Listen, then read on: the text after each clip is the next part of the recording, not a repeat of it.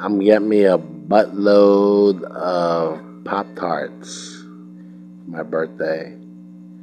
My 42nd birthday. I could live 1,000 years, but I probably won't. But, I mean, I'm not really into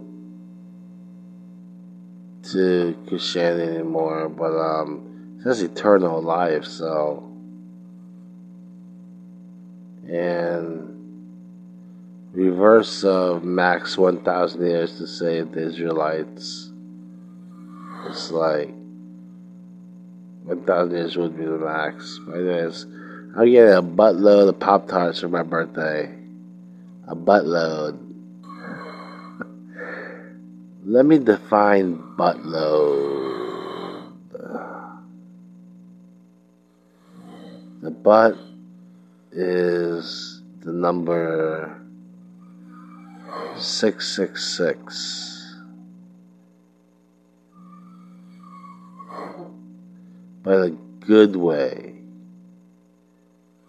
That's why the butt is so attractive.